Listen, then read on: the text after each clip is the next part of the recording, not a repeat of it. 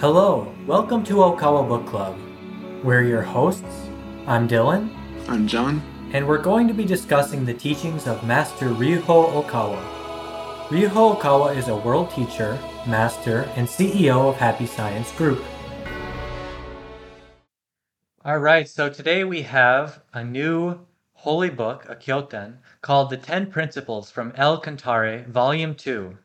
Ryuho Okawa's first lectures on his wish to save the world. So this is an early book which has been republished around the world, and this covers 5 incredible lectures that are going to change your life. But before we get into the lectures themselves, let me read the preface to the newly revised second volume of the 10 Principles from El Cantare, from page 11. There's a song, How Far I've Come, and this song title expresses how I truly feel now. In 1988, Happy Science entered its second year since starting its activities, and I gave 5 public lectures that year. As the sequel to the 5 principles included in Volume 1, this book contains the remaining 5 principles of the series. I, the author, at the time of conducting these lectures, was 31 to 32 years old.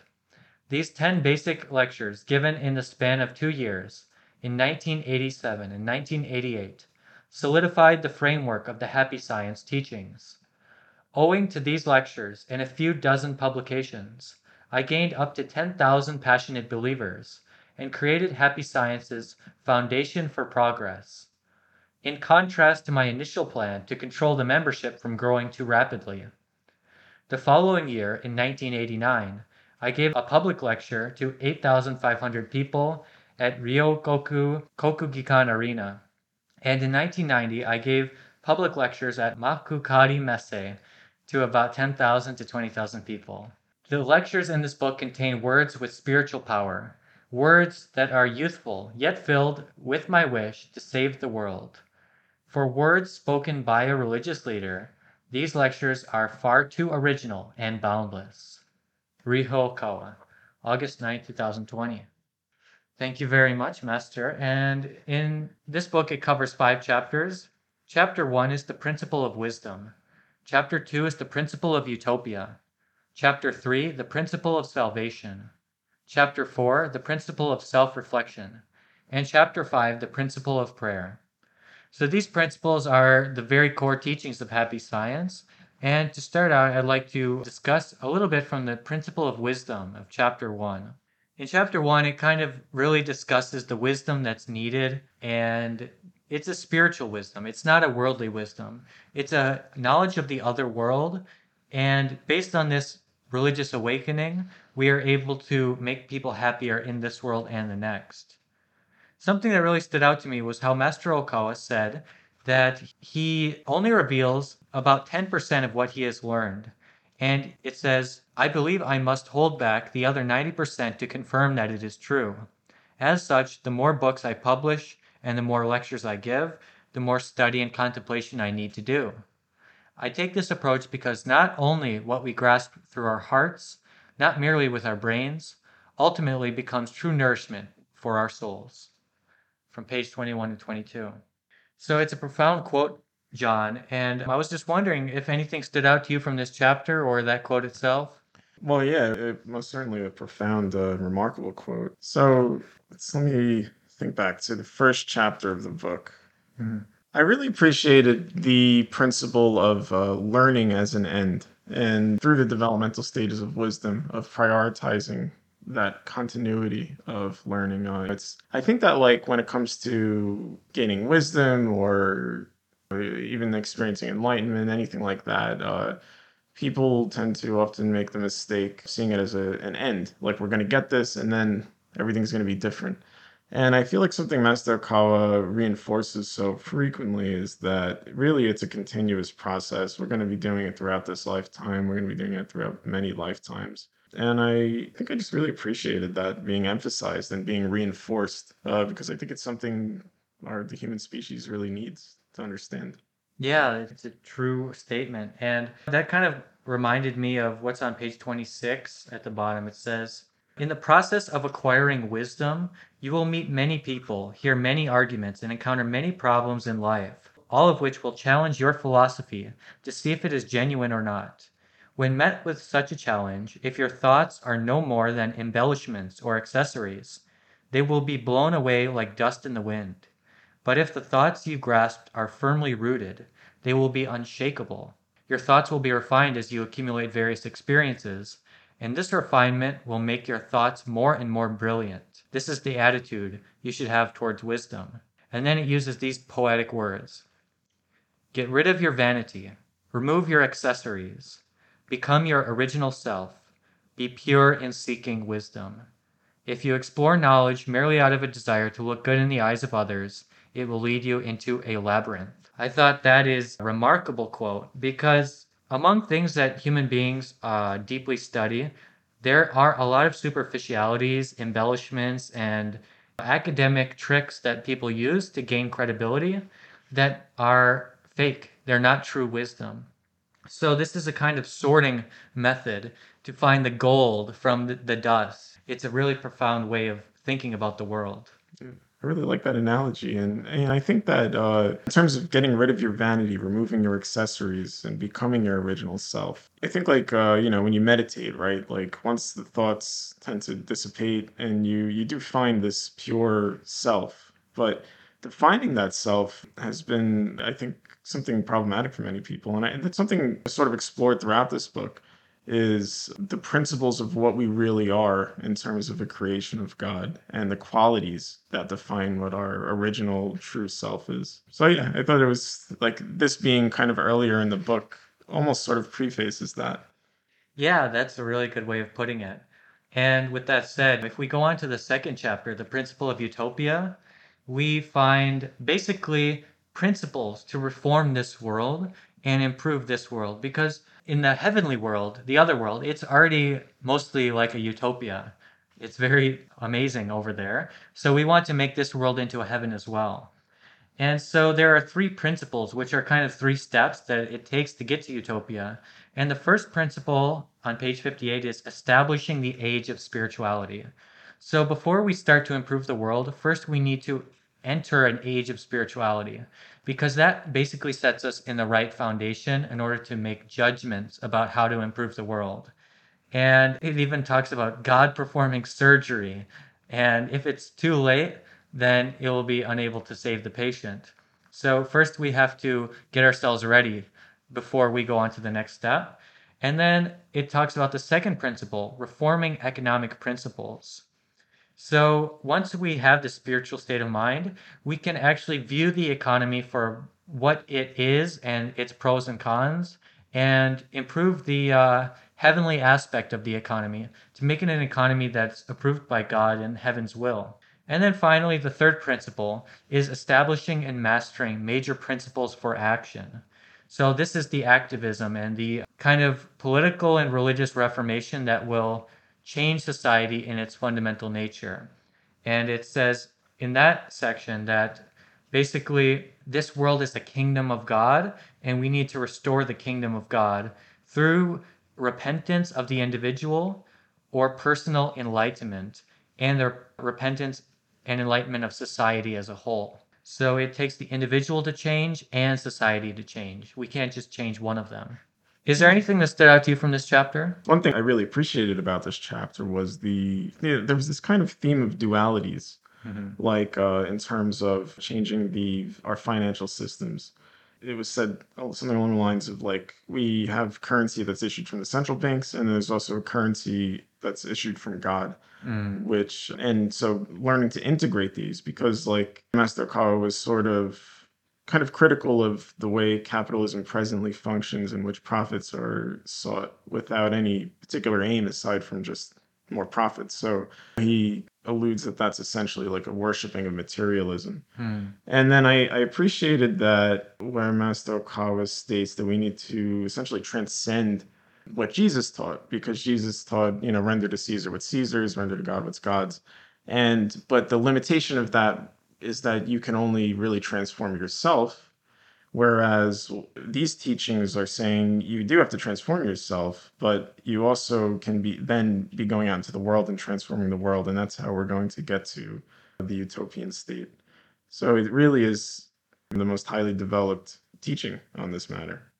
Yeah, that's a really good way of saying. Just for the sake of time, I think we could go deeper, but let's move on to chapter 3. Sure. Chapter 3, I felt like was the most mystical chapter of the book. It's the principle of salvation, and it's not necessarily just about like missionary work and saving people, but it's really a deep understanding of Buddha and God. It's an understanding of the God of the universe as well, who tries to save people on planets around the entire universe. So this talks about things like other planets, life forms, the creation of the universe, the creation of our solar system, and since we were created by God as souls, what kind of spiritual energy we need to acquire to gain enlightenment in order to save people, because the wisdom that we have is a kind of measure of the enlightenment that we have attained, and that becomes the limit of our love. So, this is such a profound chapter, and it goes on in section 5 to talk about God's three great inventions. So God created the world through willpower, and through his mind, his will, all things were created. Then God created time because everything was in a static state, like a statue. It was like a world on pause. But God created time to give meaning to life. So through the flow of time, creation could express itself. And then finally, God created the direction of happiness or progress, which is the end, the goal of which we are attaining. So we know what direction to move towards, and that kind of gives the universe a beginning and an end. And so we have an ultimate progression at the end of our ideal utopian world. So it's a profound concept, and it will, if you read it carefully, you will feel your soul's connection to God and feel the deep vibrations within these words.